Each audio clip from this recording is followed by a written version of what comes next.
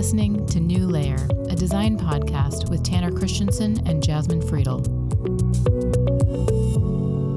Today we're going to talk about the design process. The design process. I know this is something you've been thinking a lot about as you're interviewing and these online conversations. So I'm really excited to talk about this. I hope you are too. I think there's a lot to unpack here. Okay. So when we say design process, like that is a very large category to be talking about. Yeah, I mean, it's really everything that we do. Cool. It is, yeah. And I think that there's a lot of maybe not misconceptions around the design process, but there's certainly a lot of misunderstandings. Okay. And why I say that is because it feels like, especially if you're like coming out of school or you're new to design career pathway, that when someone says design process, you might start getting a little panicky. You might have some false beliefs around it, or you might have some, just like a lack of experience might make you feel uncertainty around the topic. Yeah. And I think this comes up like when people are like, oh, we want you to share your design process in an interview. And you're like, what does that mean? Oh my gosh. Yeah. Is it like, am I supposed to show like the IDEO design process or like the double diamond process? Or am I supposed to show how I've deviated from that? And I bring up interviewing because that seems to be like the test of process. It's sort of like a checkpoint. And, do you know what you're doing to actually, get a job to be a designer or be a different kind of designer or a designer of a different product? Yeah. So there's a lot in there. Yeah. I remember, anytime I've interviewed, the question does come up, talk to us about your process. Yeah. I have this vivid memory of when I was working at Facebook, I think my second year at Facebook, where we had a new design manager come in. He was full of energy. He asked a lot of good questions. And I remember one of the questions he asked every team member when he first sat down with us was, tell me about the design process here. And both that experience and my experience interviewing, anytime anyone asks me that question, I freeze. So I've been designing for a very long time, right? Right. But when someone says like, hey, talk to me about your design process, I just panic. It's such an interesting question because like, do you actually expect it to be that different at different places? And I think that's the interesting piece of this is like, there are pretty standard design processes or development processes. And the one that comes to mind is like the double diamond, where you're first figuring out what the problem is and you're exploring the problem space and then converging on a clarified, hey, what is this thing we're going after? And then you get into the second part of the double diamond, the second diamond, which is, hey, let's go about finding a solution in the same way where you go big and then close in on something. And so that generally is the design process. So the thing that's interesting to me is like, why would that be different? And of course, there's a lot of reasons why that might be different. It might be because, maybe there's not a great design process established and people might be digging to find out like, hey, am I going to improve in my own process based on working here? Or am I actually going to get, worse at it? Or am I going to have to like actually teach process here? Is this something that's established? Is there something else that I'm not doing or could learn? I suspect that's where those questions are coming from, but it's still really interesting to me because I haven't really seen anything mind-blowing for process that's been positive. Yeah. And another place that this comes up too is like, you're talking about when I'm interviewing, there's a lot of folks like when you're reviewing portfolios, they'll be like, here's a diagram of my process. And I'm like, cool. That's everyone's diagram of their process. And so what does that do differently other than like, this isn't my process. This is like, I'm just kind of laughing because I'm like, this is a shared process. Like this is been developed over time so that you can use it in a flexible way to get to results and outcomes. And I think that's the thing that really gets at process in the differences of process and the sort of diversity of process is that flexibility. Yeah. And I think that's something that we don't always recognize or talk about when we talk about your design process or what is the company's design process. It's like, hey, what's the standard? What's the ideal? And then when does it flex? Exactly. I want to just like echo what you said because this is something I've definitely experienced myself. I'm kind of laughing at this as well. Anytime that question does come up for me personally, hey, talk me through your design process. I kind of laugh a little and say like, Well, it's the same as yours, probably. Like there is this grand design process at an abstract high level, which, you converge, you kind of generate ideas, and then diverge and yeah. then converge. Yeah. That double diamond kind of approach. So that's kind of what I giggle at. And then whenever that question's asked of me, but then I take it to exactly what you just described, where I say, it really depends. Like, the design process is going to depend, and you and I have talked about this before, it's going to depend on where the project is at, what the resources are available to you, what's the timeline for the work, what was the measured impact of the outcome, all these kind of things. So whenever we talk about design process, I think we're really talking about two separate things. One is that high level, like general design process. Do you have a sense for double diamond or however else you want to talk about it, which is very universal, I think. But then there's like the second part of the question, which is very nuanced, very specific, exactly like you just described, where what is the process like for you personally for the work you've done, right?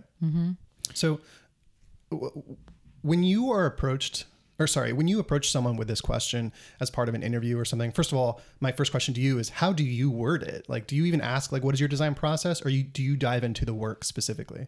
That's a good question. I think there's, I don't know that I have a direct answer, but I think there's two things I'm trying to get at. It's like, hey, how do you solve problems? Which is like the, what is your process piece?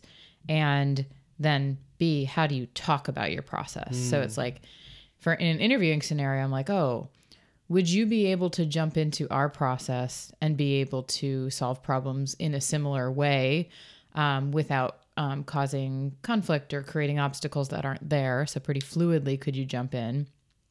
And then, can you talk about that? So when you are in a hiring context, when you do join the team and you need to do things like, do exploratory research or evaluative research, or you need to a little bit more time for iterations, how are you able to communicate and really advocate for the design process? And also, how are you able to make trade-offs when you can't do those things? And so I'm sort of like trying to evaluate both how they're talking about process and then what they actually did. And those are two different skills. One is, a lot of design skills put together. And so when I'm asking about process, it's generally not, what is your process? Because then you get a lot of like, well, first I did this, and then I did this, and then I did this. I'll ask more pointed questions around like, hey, what was the problem you were trying to solve? How did you approach that problem? What were interesting things that came up along the way, and try and guide them through parts of the process so I can put that together myself. Otherwise, you tend to get a lot of answers just like, oh, first I start with research, and then, I get a list of questions that we want to solve and put together some themes, and then we do a design sprint, and then we explore them.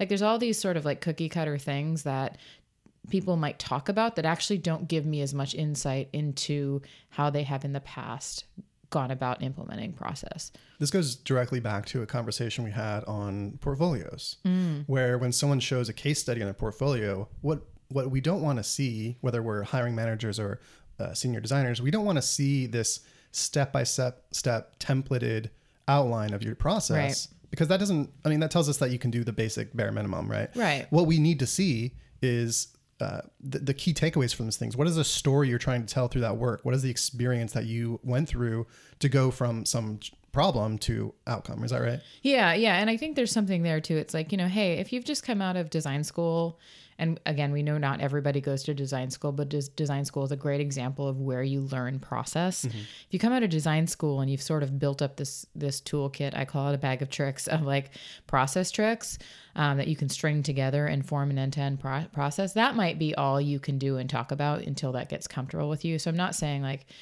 in the earlier stages of your career, I'm not saying that it's a bad thing to use that cookie cutter process. Sometimes you have to practice that straight out to be able to get to the more curated process that comes to those really interesting stories.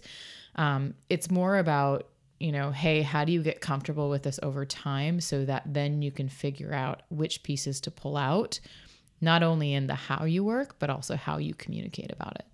This was going to be the question I wanted to talk about in depth next, which is, if you're just starting out, whether you're transitioning from another industry or you're just graduating school, how do you hone that ability to identify the key points of your process And then the second part of that, I think, is also like, how do you learn which parts of the process don't need to be a part of whatever you're doing right now, right? Like there are some cases where the research is already done for you. You have all the data and analytics, like you don't need that step, for example.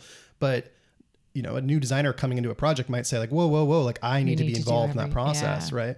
So I think a good question for us to talk about is, how do you develop those senses? How do you develop that ability? You mentioned like just doing the work and giving yourself time to go through the rigorous process, but are there other tricks or tips we can give or discuss?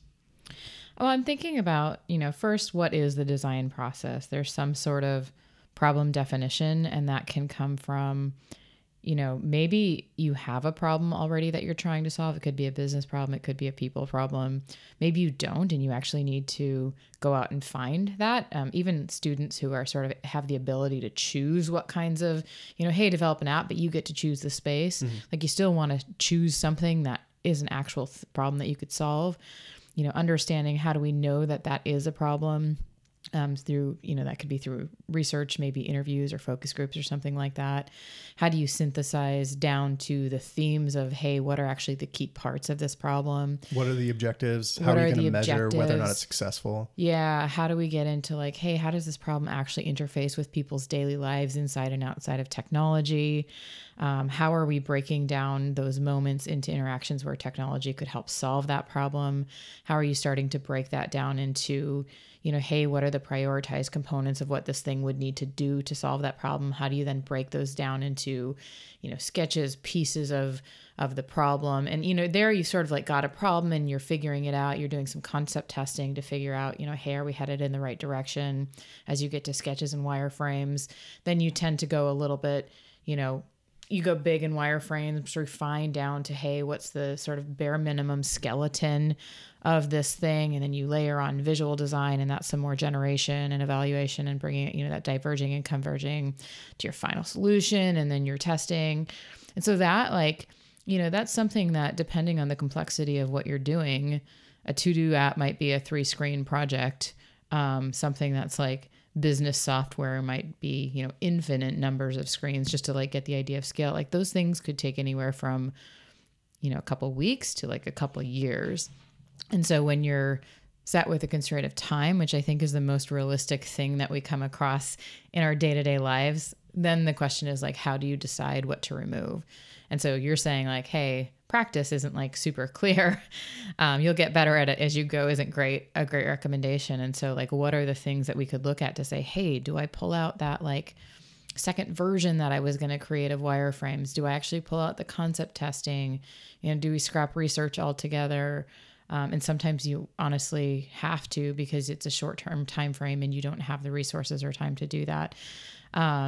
Or, do I, because we have a design system, do I not worry about generating? And I think, the sort of general answer I'd give to that is like, hey, results. Are you getting the results that you need? And can you reflect, even now to like, I guess, look back on projects that you've done before? Can you look back and say, hey, which ones worked out well and which ones didn't?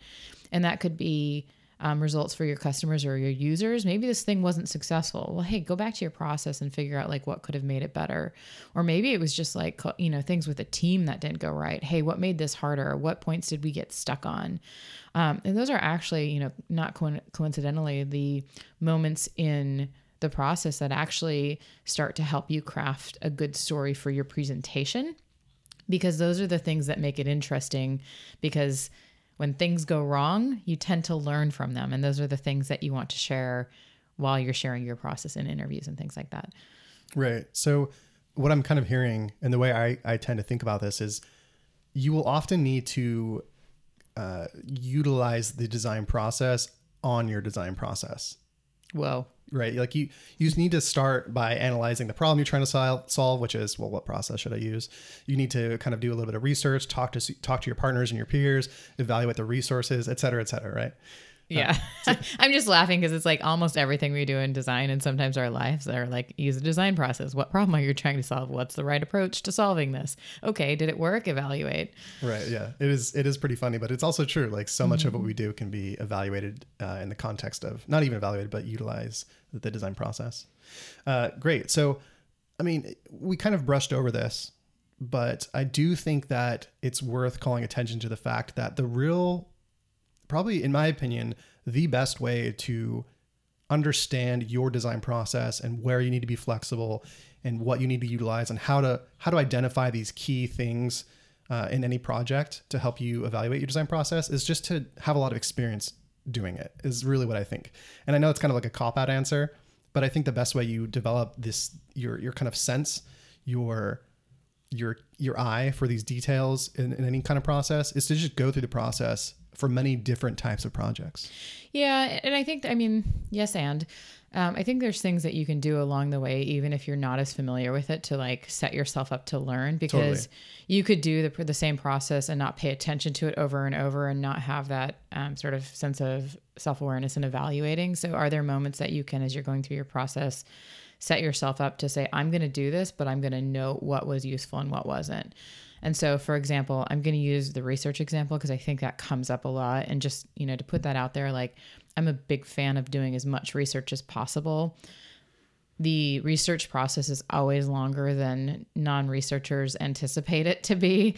So when you think of doing, for example, evaluative research, and so that means you have a concept that you want to put out there. You actually have to recruit participants, which takes time. You have to write scripts so that you're looking at them in a way that's sort of open-ended and allows people to give answers. And then you have to, take time to conduct those interviews and take notes. And then you synthesize notes and draw out themes. So something that might feel like a scheduled, hey, 4 hours of conversations can actually be, can actually be 3 weeks of process. And so sometimes you don't have 3 weeks. So is there a way that you actually can do, lightweight concept testing? Or for earlier parts of research, more sort of like generative research, are there other inputs that you can consolidate and triangulate, like data and, just our general experience and existing customer insights from maybe customer service reports? There's things that you need to go in there and say, hey, do we have what we need to move forward? If we do, then maybe we don't need to bog down the process by adding additional things. Do we have the time it takes to move forward well? And if, say, there's an example of like, hey, we don't have time to do concept testing, we don't have those 3 weeks because, we only have a week of design capacity and then they've got to move on to another project. It's not an ideal world, like spoiler, it never is, but you can always sort of note that point in the process and say, hey, we didn't do this. If this project doesn't end up being successful, we can always commit to come back and to revisiting this phase again and trying for another result. And sometimes the consequences of skipping steps aren't actually that high. And so, for example, if you do a lot of, you want to put out 6 different directions to have, a really generative approach for your solution space and, really work with a team to narrow down to 4 and then, refine those and then go to 2, like that would be ideal. Sometimes you can do a lot more critical thinking with the team up front on, maybe just 4 and actually just narrow it down to 1 and move forward.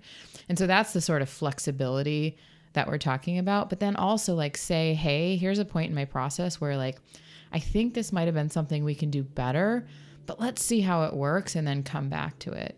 And then you can also like look over your process. Like if you're continually cutting out research or if you're continually cutting out that generation, or even like maybe there's a point that's actually not in the double diamond, which is like, when do you get stakeholder buy-in? Like the thing that's not included in the design process is actually how this implements into a product development process. So are there things that you say, hey, we actually never do this every time and it runs us into problems every time? Like that's when you go back and switch up your process.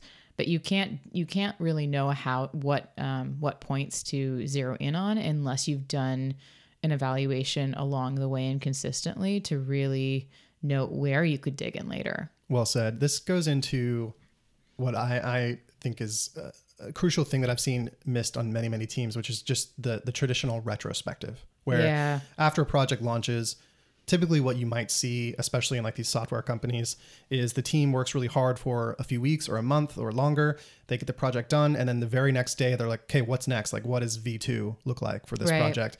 When reality is they probably need to pause just for an hour, 2 hours or something, get together as a group and talk about, well, what worked well, what didn't work well, what part of the process did we overlook or miss, or what strengthened our process, and then document that for future reflection. I think that's one thing. Yeah. And I would add on that, and I'm curious about this because I've never seen retros that really dive into the design process specifically. It's more of like the overall process.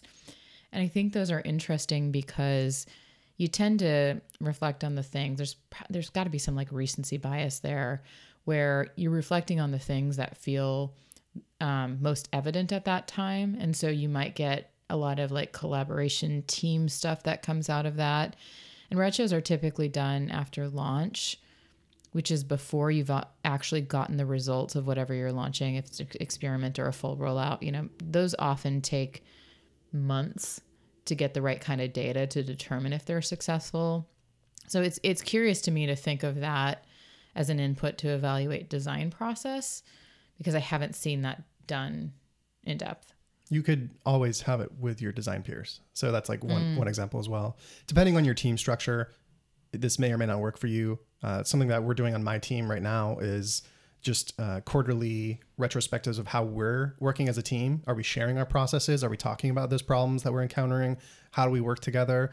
Those kind of things. And that helps as well. But I do agree with what you're saying. Like the larger team retrospective where engineers and PMs and other stakeholders are involved, that you should still do that. And you should try to put design into that retrospective as well as best as possible. But other things that might be very helpful are, of course, the design team retrospective. And then something that I think is starting to trend a little bit more out in the open for designers, and I hope it does become more prominent in the industry, is just the personal project design journal. Are you familiar with this concept? No. Okay. So I've actually never done this in my career until recently. Okay. But essentially it's just like a personal journal like you would keep for your daily life, but it's project based for your work. Right. And this is really helpful because every day you just go in there and you log kind of, well, what problems did you encounter? What work did you do? What questions do you have? What are the goals, the milestones? And so I think that kind of daily journal paired with a project retrospective, paired with a design team retrospective, paired with some of these other things we're talking about, that can start to really unravel for you where your design process is working, where it's not working, where you as an individual need to look in order to strengthen certain parts of the design process, or you might be able to identify gaps and things like that. Yeah, and those are both really great points, and I have sort of thoughts on both of them. When you think of like the design team retro, or I've done reflections with teams too that feel like the same thing. It's like, hey, what's working well? What could we improve upon? There's there's obviously something to having the luxury of working with other designers that not everybody has. But that brings up the another point that you had mentioned earlier on, is like when you come into the process, sometimes you have multiple designers working on things. And so you're not doing this end to end yourself. And there's an example that I was thinking about when I was at Facebook and we were working on the peer-to-peer payments experience. I was a team lead for that. And we had a couple of designers who had come in with like visual design skills or UX skills. And so we had actually broken off different pieces of the process to let them own their area that they were really great at and sort of sequenced our involvement. And then I was overseeing the end-to-end process across a number of platforms.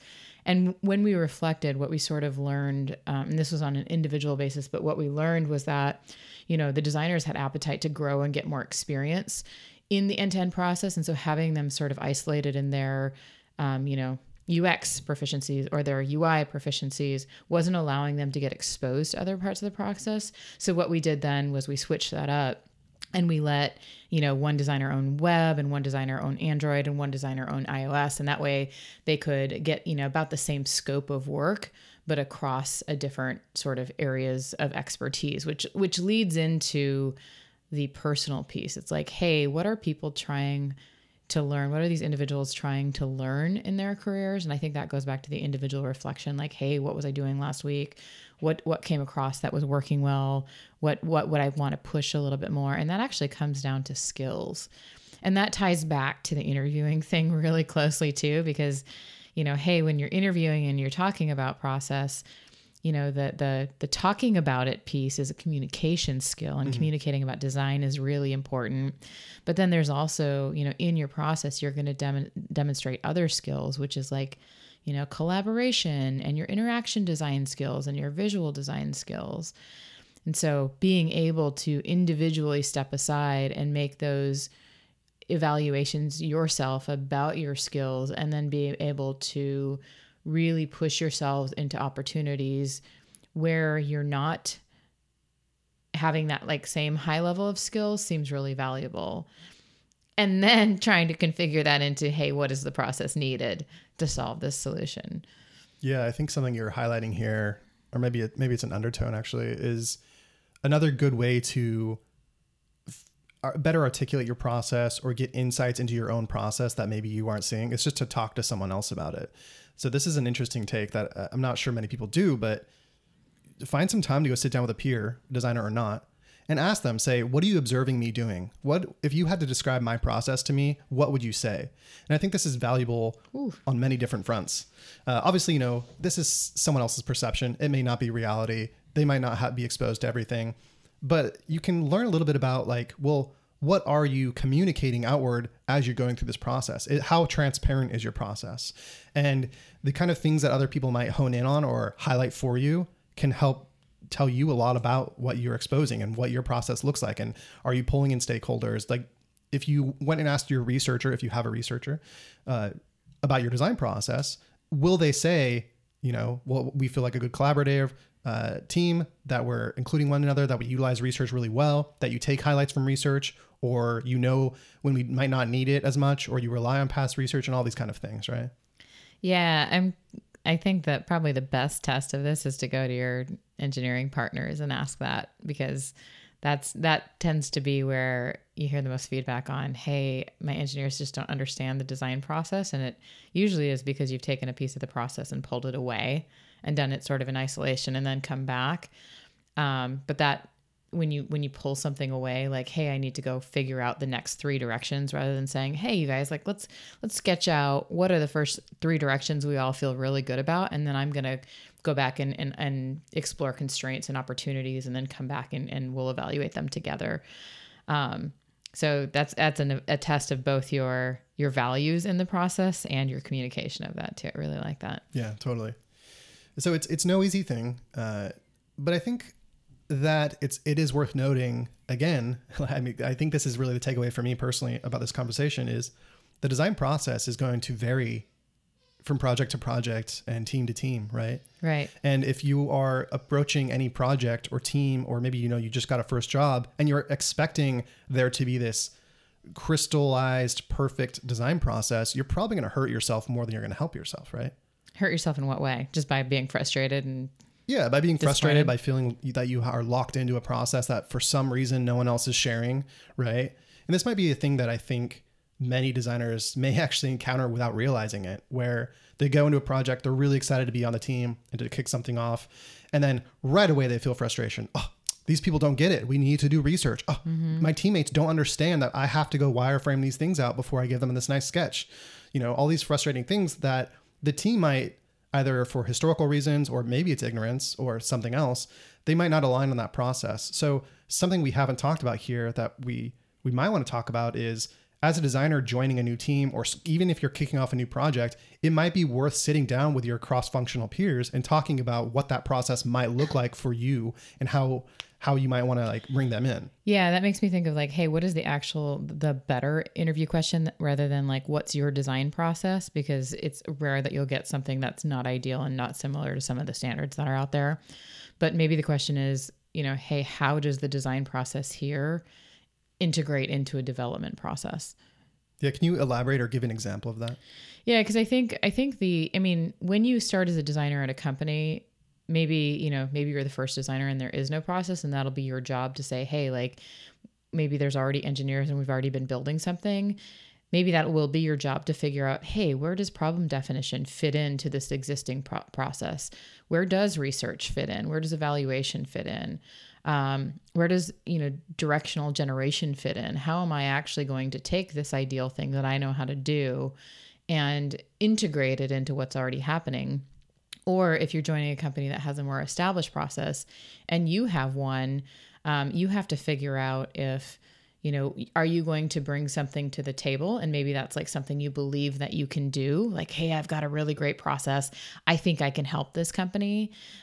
Or you just want to know like, hey, how things work. I think that's like, hey, how do we get from how we choose what we work on, all the way through to shipping it and understanding whether it works. And within that, how does design fit in?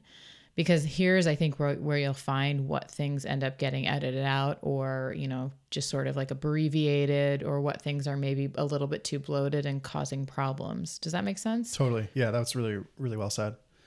So I would like to share mine, but I want to start with you first. Like, obviously, you're a leader now, but you kind of worked your way up the ladder by doing a lot of really great quality work with your teammates. Can you tell us a little bit about how you developed your own design process and that collaboration and that analysis of the process? Like, you graduated school. Did you find yourself utilizing the process you learned in school your whole career? Did you evolve it? How did you learn to evolve it? How did you learn to be fluid in your process? I think what I came out with was probably more principles of process rather than process, and noting that I have a graphic design background, which isn't one-to-one for product design. There are things that relate. And when I think of the things that I learned, it's like, yeah, I was able to zero in on a problem and why it was a problem.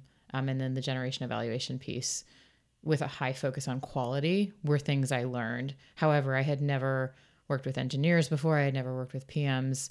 I had never worked on a timeline other than like a 15-week, school cycle. And so there were so many variables and relationships that I hadn't considered yet. So for me, I ended up working in a couple different roles and then had to put them together. So I was helped with graphic design and print, which, contributes something, but not everything. Worked as a UX designer when I learned sort of the middle space. We would have strategists who would figure out what problem we were solving. And then I would, I learned how to do journey maps and wireframes and all that good stuff. And then I ended up in the same role, being able to layer on my visual design chops, which then I turned into UI design. So it's probably wasn't until I got to Facebook that I really was able to sort of see that really great end-to-end design process and practice.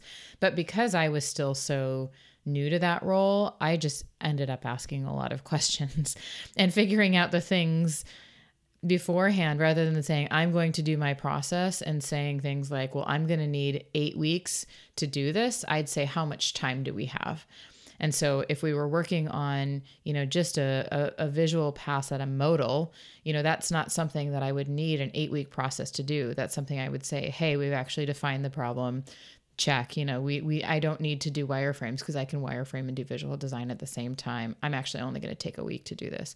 So I think for me, it was like a lot of backwards planning towards what the goals were, and then sort of spot checking and saying, hey, does this fit into what I need to do? Never really approached anything from an idealistic sense, because I don't know why I didn't try. Maybe I just didn't have sort of the guts yet to stand up for what I thought was ideal. But I also didn't really see the value of, over bloating process when you could ship something quickly and learn. So I think there's just sort of a values piece there too, that I was more interested in getting things out there and learning than I was about like sort of implementing the dogma that I had already learned. I really like that. There was a few takeaways from that I really, really, really liked. One being how you kind of leveraged your strategist, for example, and you would go to them and kind of work with them to better understand how their role plays a part into the larger process, and then adapting your process depending on that, right?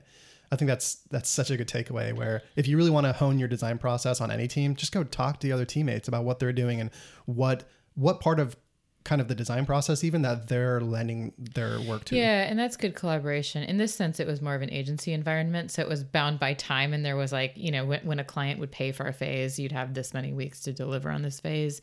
And so maybe that's where my sort of values of time binding, whatever, keeping things within a time frame came across, because agencies, there's so much rigor around that, and there's not a lot of flexibility there. Yeah. And another thing that you kind of touched on, but I think comes up very often when we talk about the design process, is, should I sketch? Should I wireframe? Or is it okay to just go right to pixels? Right. Oh gosh.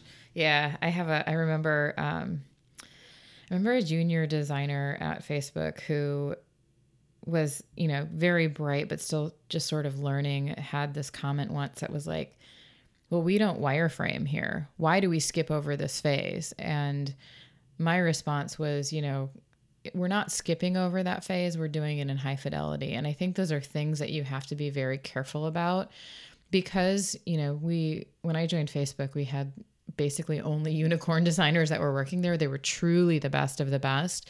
And so what you'd see them do is move so fast that they were able to use the, high fidelity components that we had developed and work at the same, phase of the process that would normally be low fidelity wireframes and be able to then shortcut some time in the final polish. But what, newer and more junior designers would see was, there was never low fidelity. So where were those wireframes? And it takes a little bit to understand that process because there are consequences when you work in a high fidelity stage in the middle of your process because you get attached to things, people around you get attached to things. And now I see more and more people sort of dumbing down that high fidelity phase in order to say like, hey, we're just going to look at this in grayscale because it's a decision-making phase. It's not about, we don't want to zero in on the corner radius or the colors right now, or type hierarchy. It's more about, placement and how people move through these flows. And so that was something that was really interesting to me though, is like the perception of the phase is sort of saved by that communication and how you talk through it. So small learning there. I think it can be dangerous too when designers feel like they have to, again, apply a fixed process to the project, because what will often happen, and Julie Zhu, VP of Facebook Design, writes about this in her new book, where designers would be assigned, the process is rigor. The process is wireframes. And so what designers would actually end up doing is go work on their designs like usual and then backtrack and make up wireframes or pretend that they had done other explorations when they were just trying to do that for lip service, right? Yeah, I've done that before too. I mean, and part of it is like, it goes back to that interviewing piece. And it's like, oh, you want to create this whole case study and then you actually are missing that piece. So you're like, oh, like I should have done this. And the reality is like, did you need to? I think something we do at Intercom that I love is we have an excellent process that we call phases and stages. And it's a development process. It's not just a design process. But within these different phases, the first is problem definition and deciding on a direction. And then we go through all the way through, shipping and then learning outcomes and then deciding what to do next. But in that first phase, we really actually decide on the direction that we're going to pursue first. And we do that collaboratively as a team. And what that does is it does shortcut a lot of sort of the generation of how we could solve this problem, and leaving that in just the designer's court to come back and get feedback and come back and get feedback and come back and get feedback, and then sometimes go back to the drawing board. And so having confidence in that first direction actually saves us time. And I think that having confidence in, this, what you're talking about too, is like, so we didn't do wireframes, but we're still confident that we took the direction that we needed to, and that's okay. But if it's all about like having the cookie cutter to show it, that's actually just a communication thing. Like, how are you actually saying that you went through that part of the process? It doesn't necessarily mean you have to have a deliverable to prove that. Exactly. And I think there are a few things that lend themselves to what you're describing, kind of the process it sounds like you have on your team.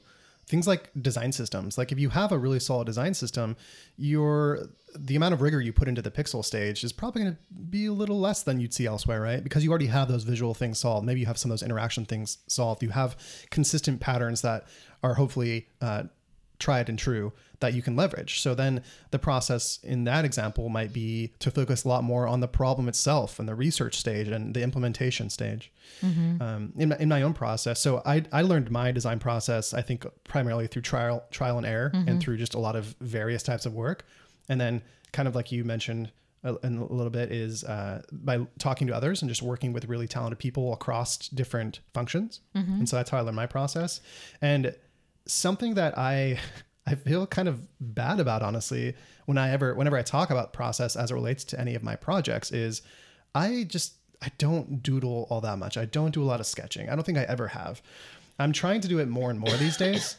I've got some nice apps that help me with this, But more often than not, I find I don't need to do sketches because I already understand these paradigms. I already understand kind of what these platforms enable you to do, what the convention is, and what our technology allows us to do. And so sometimes I will skip that step, but I don't think that's true for every process. I don't think everyone should do that. Like, it really depends. Well, and you're fairly senior in your career, so you have just a bucket of knowledge behind you that is things like, hey, what are common patterns that are used? How do people normally get through these flows? And so if you're, for example, thinking of like, hey, I want somebody to be able to go through a sign up flow, like you're not going to need to sketch to figure that out because you know the three like tried and true ways to do this. You know, one might be just like having a screen, one might be progressive disclosure, one might be something else. Cool, great, done.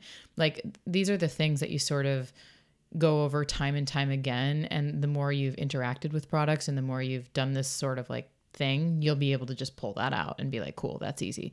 Let's just put the polish on it. We're good to go.